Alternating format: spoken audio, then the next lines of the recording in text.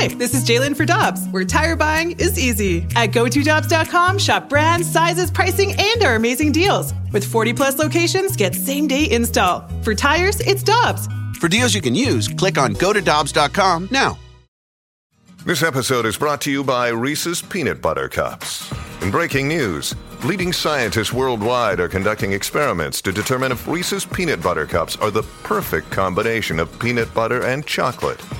However, it appears the study was inconclusive, as the scientists couldn't help but eat all the Reese's. Because when you want something sweet, you can't do better than Reese's.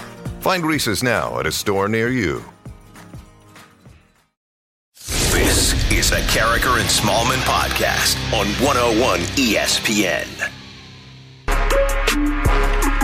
Good morning. Great to have you with us on 101 ESPN, where it's 7 o'clock. Your time check brought to you by Clarkson Jewelers, an officially licensed Rolex jeweler.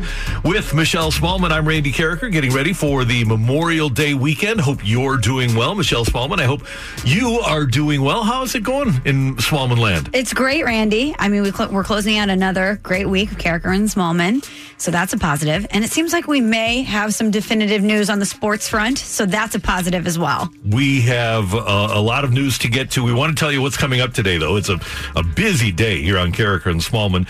At the bottom of this hour, we're going to talk to Jay Delsing, and we're going to preview the match on Sunday between Tiger Woods and Peyton Manning and Phil Mickelson and Tom Brady. That'll be fun, and it's a different format. You'll like hearing from Jay about that. Joey Vitale in the 8 o'clock hour. Also in the 8 o'clock hour, we're going to talk to Chef Keith Brockman of the Weber Grilling Academy over at the Galleria. And if you have any questions about your grilling for the holiday weekend, and I do, by the way, but if you have any, you can leave us a mic drop with the 101 ESPN app. Just download the free 101 ESPN app and leave us a Rhino Shield mic drop.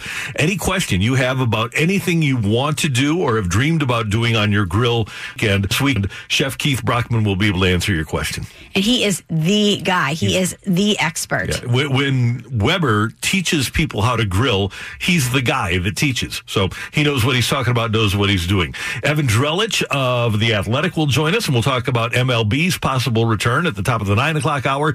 And then we're really looking forward to 9:30 when Cardinal Hall of Famer Chris Carpenter will join us to talk about, obviously, the Cardinal Hall of Fame adding 2 new members later today, but his career, and we'll reminisce a little bit about Michelle's favorite player. He's the best. Last night I spent a significant amount of time watching some Chris Carpenter highlights, and, you know, I just love that Jack Flaherty is kind of taking that baton from Adam Wainwright, from Chris Carpenter, and that we have a pitcher with that intensity and that fire and that competitive nature. Because if we didn't, watching those highlights would have really pulled at your heartstrings. But it made me think, wow, this is what Jack Flaherty is ascending to. Did you get a chance to watch? I sent you a video about when he went into the St. Louis Sports Hall of Fame. Yes. I wanted to tell the story about Game 5 against Philadelphia. Yeah. It's really compelling. He's great. Let's start with hockey, though. Pierre LeBrun reporting at The Athletic that the NHL is getting close. Awaiting word, the league is, from the NHLPA on the latest version of a return-to-play format. The executive board of the NHLPA started meeting last night at 6. Still voting, and apparently a somewhat contentious vote is being held if and when there's finally an agreement on the 24-team format. And by the way, Don Fehr, the executive director of the union, apparently is behind this format. LeBrun says his understanding is that the NHL will make an announcement regarding the status of Phase 2, which would not include a return date. We would have the format, but we wouldn't have a date. As long as they're voting and agreeing on something, you know that there's forward momentum. You know that at least we're going to get some sort of definitive news on this, which is a relief because we've been hearing little stories here. We've been hearing news there. We know that they've been having these discussions. The fact that they're actually at the table saying, okay, let's start voting on some of this stuff to put some of this into action is a very positive step. The fact that the union, and it's a pretty strong union led by Don Fehr, is having a contentious discussion about this. I don't know if that's a good thing or a bad thing, but I do find it interesting that we're just talking about a return to play here. We aren't talking about the safety issues that Major League Baseball is talking about. We aren't talking about money. And in the NHL playoffs, players don't get paid. But we're just talking about the framework of what it would look like once we start playing again. And I wonder if... I understand that both parties realize that it's not going to be unanimous. There's never going to be a situation that's presented where everyone is going to say yes. And I wonder what some of the points of contention are. I wonder if it's the structure of the 2014 format. I would love to know, and I'm sure we'll get people reporting on it today, what some of the negatives are. Meanwhile, with baseball, we want to start with this because we're proud of the organization that we are fans of, the Cardinals. Jeff Passan noting on Twitter that as teams around baseball weigh pay cuts, the Minnesota Twins and the St. Louis Cardinals have proven themselves model organizations in how they treat their employees. Both have committed to keeping their full staffs on at full pay through at least to the end of June. Sources tell ESPN there have been a lot of dark moments for team employees this week, especially with the Los Angeles Angels organization furloughing a significant portion of their baseball ops staff. How the Twins and Cardinals acted illustrates teams can do right. Shout out to the DeWitt family. Shout out to the Cardinals. You love to see stuff like this. And you know that the Cardinals are a crown jewel franchise and a model organization. And you know that a lot of owners kind of take their cues from Bill DeWitt. And I hope that they look at this and they say, okay, if the Cardinals and the Twins are able to figure out a way to keep their employees paid and employed, then we should figure out something as well. And Michelle, we talk about culture in organizations, not just sports organizations, all organizations all the time. Culture is a big thing. And I have to believe that what a guy like Adam Wainwright sees from the leadership of the Cardinal organization is part of what leads him to make a contribution to help Cardinal minor leaguers get through a situation like this. We laugh about the Cardinal way. People mock the term the Cardinal way, but it really is all-encompassing of an identity and of a brand and of a culture that exists within the walls of the Cardinals organization. And you're right. Within any great organization, whatever the culture is, it starts at the top. And the DeWitt set that standard, and it permeates down all the way through the players and so forth. So kudos and congratulations to the Cardinals. Now to the MLB situation in regards to returning. According to Evan Drellich, who will join us at the top of the 9 o'clock hour, the Major League Baseball Players Association has delivered its response to Major League Baseball's health protocols, and that includes notes on testing frequency. We heard Mike Trout say he wanted to have tests every day. And I think once he has one, he probably won't. Protocols for positive tests, in-stadium medical personnel, protections for high-risk players and family, access to pre- and post-game therapies and sanitation protocols. That would probably include hydrotherapy, which is something that the players had been talking about. Sanitation protocols may, I would think, include taking showers after the games. Right. But at least we have a dialogue here. A lot of times in a collective bargaining situation, and there is no dialogue, and we've got something here.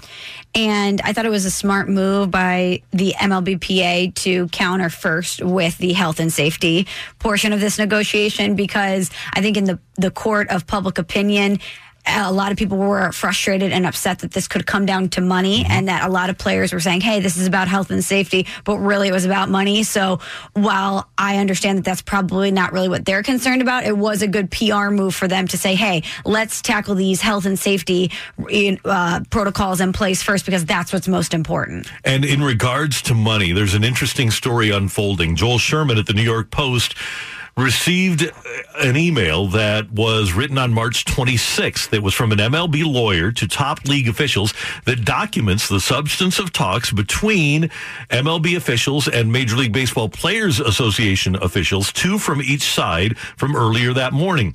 The email covers 7 points, including that Major League Baseball explained to union officials that the league, Major League Baseball, would need a second negotiation in regard to salaries if games were played in front of fans to determine pay, and claims that union officials, this email does, understood that concept. Thus, Joel Sherman writes, the email seemingly offers evidence that the union was aware that further talks about finances were potentially necessary. So I have very conflicting thoughts on this, because my first thought is, okay, so what's going on with the Players Association? Something seems fishy here. But then the other part of me thinks this is exactly why they don't trust the owners. For you to go out and leak an email like that to the media does not strengthen the trust that you want the players and the Players Association to have in you, that you have their best interests at heart. Right. You have to communicate with each other. And if I'm baseball, I might try to defend myself too, because I have Tony Clark sitting there saying, well, on paper, we have an agreement, but there obviously were further negotiations. Lawyers aren't just going to make something up and send it to league officials. Sure. There were further verbal negotiations that took place that were notated by the attorneys, and Major League Baseball's Players Association now is saying, no, we have our agreement. And they're completely denying the fact that there was that discussion about the fact that they might have to play without fans, and that might change the economic outlook for everybody. This is just a contentious thread that you don't want to see develop when the rest of the season hangs in the balance, or the entire season hangs in the balance. Former Yankee Mark Teixeira of ESPN. This is the smoking gun that owners wanted to show the fans, and going back to that PR battle. Right now, if this is true, and we have no reason to believe this is a forged document, if this email is true, and the Major League Baseball Players Association knew that the owners were going to have to renegotiate salaries in the case that no fans were in the stands, we have a problem.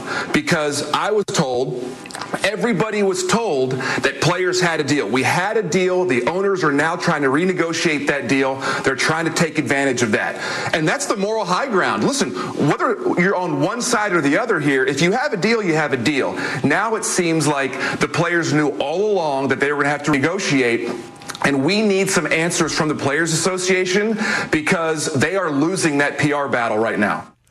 Yeah, they're losing the PR battle, but I want the real battle to play out. And I don't wonder if they're looking at the situation and saying, we don't really care what the fans are thinking right now. We need to get what's best for us. And that's the mindset, I guess, that they should have. But if you're the owners, I understand why you think linking this might put some pressure on the opposition, if you will. I use that in air quotes, to say, okay, shoot, we've kind of been a little bit exposed here. We need to come up with something that we are going to give a little bit on and bring it to the table. And while I understand the business mindset from both sides, I understand that both sides are trying to make a deal work that looks best for them. It is really gross for fans who really want sports to come back, who are dying for baseball, to see some of these things played out in this way. Here's the frustrating thing that I have. The NHL has a committee that's meeting every day, players and owners. It's the Return to Play Committee. Adam Silver is on conference calls with players saying, what do you need? How do we go about coming back? And you don't see any contentious leaks from either side in the NBA. Even the NFL and their union don't have a great relationship, but you aren't seeing any real issues, even though they have put together their virtual off-season programs, and they have to discuss the idea of playing without fans. Why is it that baseball continually does have to go through the media, and they can't just get together and negotiate? That's a great question. And you would think if any time in the history of baseball that both sides would kind of put some of these weapons down and get to the table and say, okay, let's come at this from a good place on both sides where we can try to make something work, which it does seem like a lot of the other leagues are doing. You think that if any time this would happen, it would happen now. And the fact that it isn't, it's not a positive sign. And here we are. We're in we are in a venue that likes contentiousness. We have something to talk about here. It gives us something to talk about.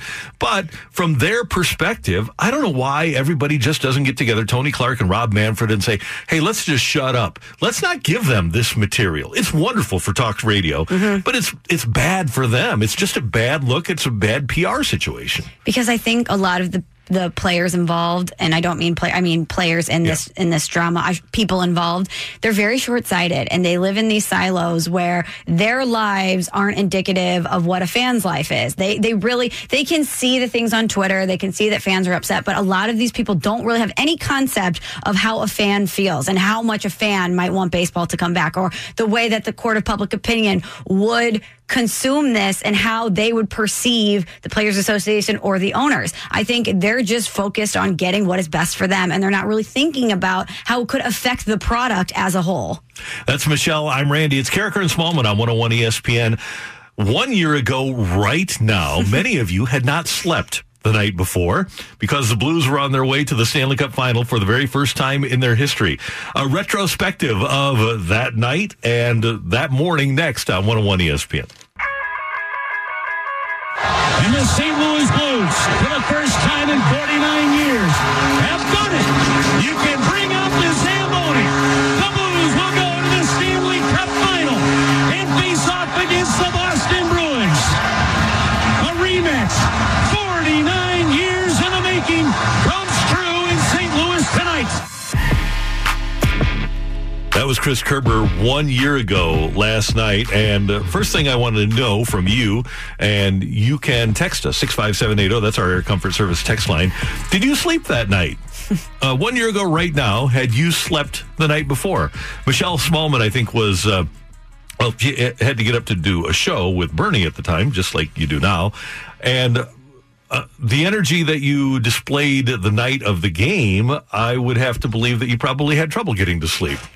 After every one of those Stanley Cup playoff games, Randy, I had problems getting to sleep. I would roll in sometimes having maybe 30 minutes, an hour of sleep, because especially after that game, but after those games, your adrenaline would be so high, your nerves would be so shot. And if they won, you would stay up all night with excitement. If they lost, you would stay up all night saying, oh my gosh, am I going to get my heart broken? So yeah, I think that a lot of people in the general St. Louis area didn't sleep during that run. A text from the 314 chills listening to that audio, and with maybe 7 or 8 minutes left, we were coming downstairs during Bozak's goal. I think we just got into the concourse. Michelle said we should go downstairs and celebrate this with the fans. So we did. We went down to the 100 level right there by section 121, and we were standing in the end part of that lower bowl just so that we could feel the intensity of the fans as we approached winning a Stanley Cup. And obviously, here a year later, I remember it so vividly. It's something that I will never forget, and I know you feel the same way. Yeah, of course. Being in the press box is great because you have a great vantage point, and it's a great place for us to work, but that's exactly what it is. It's a work environment. For those who don't know, who've never been in a press box, you can't cheer, you can't clap, you can't scream. All of the things that it is your human nature to do as a fan is prohibited in that space. So Randy and I, being native St. Louisans, being huge Blues fans, I said, we got to get out of here. There's no way, because I had the foresight to know there's no way we're going to be able to keep this in. I don't know if you remember, I used to stand who a year prior to that, people didn't even know who he was. It was a coach who had to come in halfway through the season. The story was just so perfect. And I know there was a lot of heartbreak that paved the way, but the payoff, it was so great, and I wouldn't have had it happen any other way. And you have the chance to hear that Game 6 tonight as we continue Play Gloria. The St. Louis Blues run to the cup here on 101 ESPN. Blues Sharks Game 6, pregame at 6, the action at 7. Chris Kerber, Joey Vitale, and Alex Ferrario will have that pregame at 6, and it's all brought to you by Mitsubishi Electric Cooling and Heating. They bring you Play Gloria. The St. Louis Blues run to the cup here on 101 ESPN. It'll be another weekend of sports. The match, Tiger and Phil, and Tiger joined by Peyton Manning, Phil joined by Tom Brady. They're going to be out on the course on Sunday. We're going to talk to our friend Jay Delsing of Jay Delsing Golf here on 101 ESPN about the match next on 101 ESPN. Sunday morning here on 101 ESPN, you'll be able to hear golf with Jay Delsing. It's actually Jay Delsing Golf, and it's a great show every Sunday morning at 9 here on 101 ESPN. And Jay Delsing, kind enough to join us on the Brown and Crouppen Celebrity Line with Michelle Smallman. I'm Randy Carricker, and as we approach a second weekend of golf, it's fun golf, but we're approaching golf nonetheless this Memorial Day weekend. We wanted to get Jay on the show. How are you, sir? I'm doing well, guys, and we'll take golf in any form. We'll take sports in any form. My God, I'm going crazy. What's the so you're going crazy. What's the weirdest thing you have watched during the pandemic, sports-wise? Like, have you watched any? I know that my son is staying up late or early, whatever the case may be, to watch the Korean League baseball. He's adopted a team in order to cap from one of the teams. Are you watching anything that out there? I saw, Randy and Michelle, first of all, congratulations on the new show. You guys make a great team. You know what, Randy? I have not. I watched a little bit of the Korean baseball, and I'm like, man, I can't get down with this. And so I basically turned everything off. That's amazing. It's crazy, but I mean, that's why I think I'm going more cuckoo than normal. Well, Jay, we're all counting down the minutes, the seconds until we get this epic matchup. So we have Tiger Woods and Peyton Manning, Phil Mickelson, and Tom Brady. When you look at the matchups, who do you like individually on each side? Mickelson or Woods or Brady, Manning? Who would you choose out of the quarterbacks and out of the professional golfers? Well, Michelle, first of all, it's going to be fun. And I think the smack talk is going to be what I'm really most excited about. This match compared to the one that they had last year, which is Tiger and Phil, just has Tiger's fingerprints all over it. They moved it to his home course, the Medalist. He's kind of chosen the announcer. Justin Thomas is going to announce. They had a terrific, real dynamic partnership down at the President's Cup. And so I'm looking for Tiger over Phil. And Peyton and Tom Brady are going to be kind of a toss-up because I don't know either one of their golf games very well, but anything can happen when, you're kind of out of your lane, so to speak. And it's going to be television cameras and a lot of attention on them. So it's going to be really interesting. I don't have a call, really. I feel like Peyton has done a lot more talking than Tom Brady, so maybe Peyton has a little more to lose. Maybe he's a little better, but I don't know. I really don't have a clue on who's going to be better. And, Jay, you mentioned the trash talk, and Tiger and Phil had their match in Vegas a few years ago, and there was discussion, but it really didn't reach that level of trash talk. And I've seen Tom Brady was a guest on Peyton's Places on ESPN+, and there was trash talk there. I have to believe that maybe Manning especially will incite more trash talk than we'd ordinarily see. Yeah, Randy, for sure. He has definitely stepped up the game from the very beginning. And I think that's going to be, the whole thing's going to be interesting. The best part of this thing for me this time around, you guys, is the charitable aspect. Seeing Tiger and Phil, the two best players on the PGA Tour the last 25 years, go play for, $9 million or something? I mean, it just seemed, more of a cash grab than it needed to be. And this, this is the right thing, in my opinion, to have the folks that need it most making some money off of this, and we get a little bit of entertainment when we need it the most as well. Jay, we know that quarterbacks, starting pitchers tend to be good golfers. There's some athletes in other professional sports that just tend to be able to pick up a club and hit them pretty well. In your opinion, what other sport really lends itself to producing good golfers? Oh, hockey for sure, Michelle. The fact the fact that these guys do what they do on ice with a moving puck, and their hand-eye coordination is off the charts, and their lower body motion when you're shooting a slap shot is incredibly similar to what you do when you hit a driver, where you clear your left side and you're transferring a lot of energy from the ground. They use the ice and get power, and that's why they're such, the guys that can shoot the puck, they have to be able to skate so well, because if you lose your base in any sport, man, you're not going to have any sort of power. And the way that these guys shoot the pucks these days, it just is a tribute to what great athletes they are and how well they skate. You've played with a ton of athletes. Who's the best hockey player you've ever played with? Oh, gosh, got to be, Bernie Federko's one of my favorite human beings in the entire world. But Brett Hull is really good. He's made. I had him on the show years ago. He had some great comments about golf. I had no idea that he loved it to the degree that he loves it. He says he wakes up every day thinking about how he's going to play, where he's going to play, what he's going to shoot, and he's made 8 hole-in-ones. You guys, wow, 8. Wow. How many have you made? 20. But I played a lot. I've had a lot of opportunities.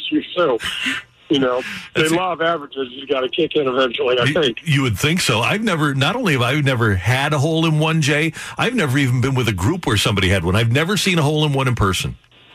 Oh, my gosh, Randy, I'll tell you a crazy story. I have 4 daughters, and I have seen a lot of good and bad sports in my day with them. But I took my second daughter, Gemma, out. We were playing at St. Albans, and it's the first time out, and she made a hole-in-one on the 5th hole. And, I mean, the scene of the two of us jumping around, she's like, Dad, I can't believe it went in. I am like I can't even breathe. I can't believe that happened. That's and awesome. So she was hell-bent, you guys, on finishing up the rest of the night, and I think it was like she shot like a 72 with a hole-in-one. It was very interesting. That's amazing. Hey, Jay, one of the there's a couple of cool things. Number one, the format is going to be 4-ball for the front 9 and a modified alternate shot for the back 9. So basically everybody plays on the front, and then on the back it'll be the teammates taking turns getting to the green. But on the 5th hole, everybody, it's on a par 4, is going to use just one club. If you're using one club for a par 4, 410 yards, what club would you take out of your bag? I'd probably take like a 4 or 5 iron, Randy, because growing up as a kid, the way I grew up in North County, and I started playing golf with my mom's clubs, I've done just about everything with all sorts of different clubs. And so I would take a 4 iron out. I could figure out a way to get it somewhere close, if not on the green, in 2, and then putting with it is really not that hard. So I think you're gonna figure out, probably these guys hit it a little further than I do, so they're probably going to be in that 4, 5, or 6 iron range. Yeah, and then with Tom and Peyton, God only knows, man. Put a helmet on and give them whatever club they want. That's the direction to go, though. I remember reading a book by Tom Watson one time, and he talked about, and just in a very logical sense, he said, if you want to shoot par, play old man golf. And if you're an old man that hits your 5 iron 150, hit 5 iron off the tee, hit your second shot 150, now you're all of a sudden 110 yards in, you hit the wedge in, and you set yourself up for a par. And you never have to take a wood out of your bag. Randy, that makes so much sense, but that's no fun. I know, it's too smart. It's too smart. Every once in a while, we got to take the driver out and crash it, even though it might go, sideways. Man, every once in a while, that one shot just feels so good, and you're like, man, I can't wait to do that again. First of all, how the hell did I do it, and how do I do it again? That's exactly the key. So Sunday's going to be a great golf day. Your show from 8 to 9 here on 101 ESPN. We always look forward to that as we're out and about. And then the tournament, the match, starts at 2 on TNT, and it'll be good to see Tiger and Phil and Peyton and Tom playing sports back on live TV again. Oh, my gosh, it really was. Did you guys get a chance to catch the TaylorMade Drive for Relief? I did. I enjoyed it. I really did, too. I thought I would have liked a little more kind of on-course interviews. I thought if Steve Sands could have jumped in there, because I would have loved to hear a little more from Ricky and some of the guys. But I thought Rory McIlroy, I've known this for a long time. He is really a cool human being, besides being world number 1 and a great guy. I thought he really... the whole thing turned out well, and I had no idea Matthew Wolff could hit the damn ball so far off the tee. Jeez. What a weird-looking swing, huh? Yeah, it almost looks like he's having a seizure, Randy, before he takes it back. He has that little jump, and it's called a trigger. I've never seen such a dramatic trigger before, but, man, when he hits it, it's just gone. And hey, one other question for you. From the time that you started playing on the PGA Tour, did you ever carry your own bag again?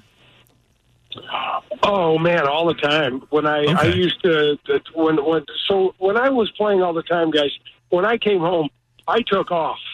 So I drove carpool, I made lunches, I did everything to hang out with the girls and just try to catch up for some of the lost time. And then when I went back into it, it was like I put my clubs in a small bag, and I did a lot of fitness stuff, but there's something about walking the course when you're playing. It just gives you such a better feel for the game. And unfortunately, in the U.S. especially, we've kind of taken all the exercise out of it by golf carts.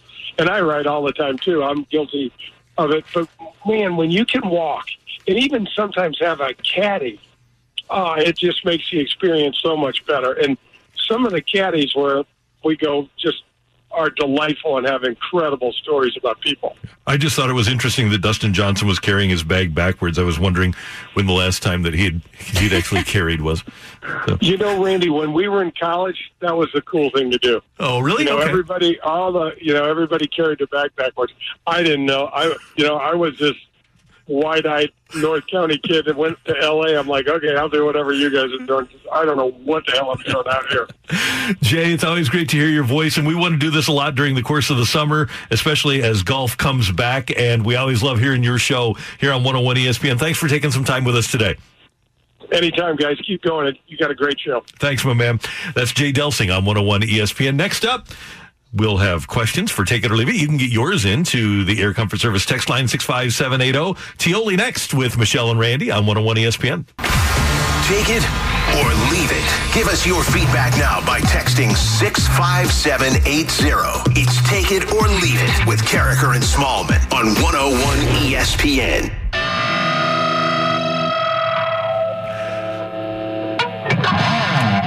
This is one of our favorites because you can elicit opinions from us. It's Carricker and Smallman on 101 ESPN. Your texts at the Air Comfort Service text line 65780. And with your questions for us, here is Colin Surrey. Colin, take it away. All right, you guys, here's a story coming out of Peru that could very easily be a story coming out of Florida.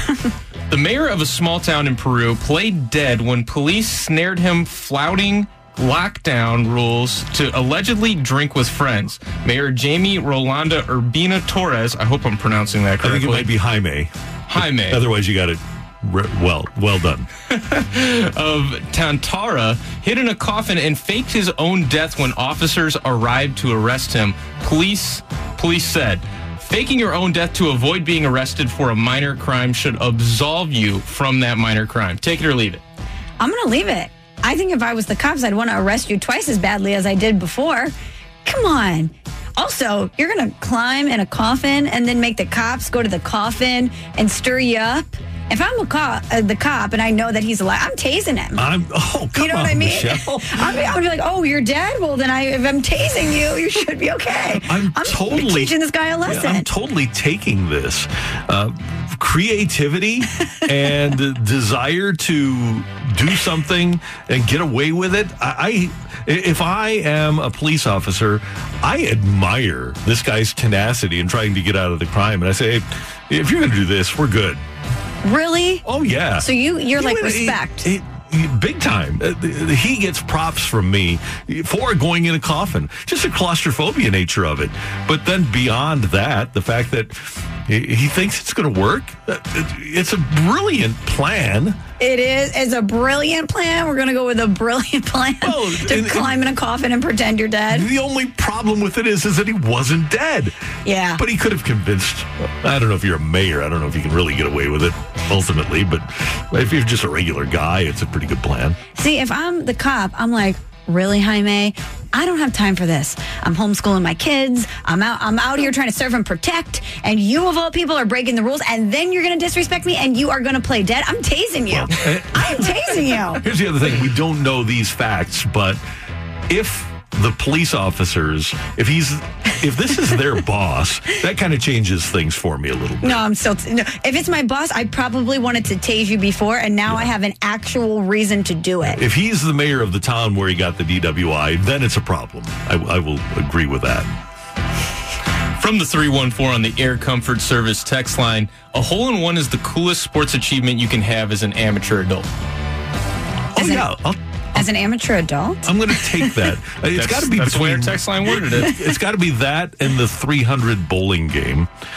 And I would go with the hole-in-one. Although there is a lot of luck involved with a hole-in-one. If you get a 300 game of bowling, that's not luck. At the Smallman Open, Randy, the little-known fifth major that is played on Father's Day every year between the Smallman family, my dad, on the final hole, heading down the stretch, we were tied. And my dad got a hole-in-one, last hole, Smallman Open, and it's still, to this day, one of the most exciting sports moments, period, in my life. And so I'm going to have to take it, what our texter said, because, yeah, if you're obviously not a professional athlete, the chances of you succeeding at this are relatively small. And if you do it, it's amazing. And I love that it's something that you can brag about forever. You have permanent bragging rights if you got a hole-in-one. Oh, and especially because I know the history and the intensity of the Smallman Open. Oof, that one will never die. Never die. 3-time reigning champion. You're looking at it. Take it or leave it from the 314. Pork steaks are the mandatory meat for Memorial Day. In St. Louis, first of all, I have to leave it Oh, wow. I did not think because they aren't mandatory for Memorial Day weekend, but at some point during a St. Louis summer, they are mandatory. You must have pork steaks during a weekend of a St. Louis summer. Yeah, of course. I'm going to take it because I'm sitting in St. Louis. And to me, Memorial Day weekend, and I'm sure to most people, is the beginning of summer. And so if you're in St. Louis, you need to pop open an Urban Chestnut beer, have a pork steak, maybe work in some toasted ravs. You got to get everything working on Memorial Day weekend. So I'm going to take it. So here's my Memorial Day weekend grilling setup. And by the way, your questions for Chef Keith Brockman from the Weber Grill Academy are welcome. We're going to have him in about an hour, and we'd like to have your mic drops. Any barbecuing or grilling question you have, send us a mic drop with the 101 ESPN app. But tonight, on the Traeger, I'm doing a couple of deep dish pizzas, one pepperoni and one that's going to be spinach and mushroom. And then tomorrow, I've got some steaks and some swordfish to do. Wow. Yeah, that'll be good. And then I'm on Monday, and I don't really have plans for Sunday yet. I got to think about that. But then on Monday, it's just going to be pretty simple. Well, it's not totally simple, but the entree part, I've got both hamburgers and turkey burgers. I'm doing a cheddar bacon ranch corn on the cob. What? It's going to be phenomenal. I'm interested. And then homemade ice cream, and then I'm going to do a giant chocolate chip cookie on the Traeger. That's going to with the homemade ice cream. It's going to be pretty cool. And then I'm going to do some grilled broccoli, and pasta salad. I've got it going this weekend. It's going to be fun. So party at the Carricker household sounds like. But it seems like this Traeger you have is a secret weapon. If you can do pizzas, meat, vegetables, a deep dish cookie, you said. You can do anything. Wow. And the fact that I have the Weber gas grill next to it makes it all the better. Because if I don't have enough room on the Traeger, and I use the Weber all the time because it's just more convenient. But the fact that you can have the smoked flavor from each and have different smoked flavors. For example, I'll have a different flavor for the meats on Monday than I will for the vegetables that I have. It really is a convenient setup. It sounds like an awesome setup. It's going to be, hopefully it'll be good. We'll see. I still owe you a Traeger cookie. I got to get you one of those. I mean, let's space it out, Randy. I'm still working on the donuts from yesterday, which by the way, I need I have my review. I had the chocolate Entenmann's donut. I was a fan of the classic Crumbie one. Yep. Not Crumbie. We decided yesterday. That chocolate donut was unbelievable. It was way better than I thought it would be. Very good. I'm still going to go from as a child growing up, loving the Crumbie one, heated 13 seconds in the microwave. That's always going to be number one for me.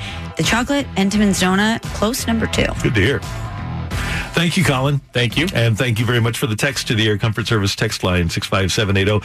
Question from the 573. Randy, have you ever had pork burgers? They are great. I don't believe I ever have. So that's something that during the course of this summer that I will absolutely do, and I will report because I'll do them on the Traeger and I'll smoke them, and I will report back. But I appreciate that little offer of advice, asking if I've ever had pork burgers, and I'll give it a shot. You should. Coming up next here on 101 ESPN, this is going to be a big weekend for Michelle Smallman. Do you remember the day you last had your hair done? No, it was a long time ago, Randy. This and more on 101 ESPN. That was the Carricker and Smallman podcast on 101 ESPN.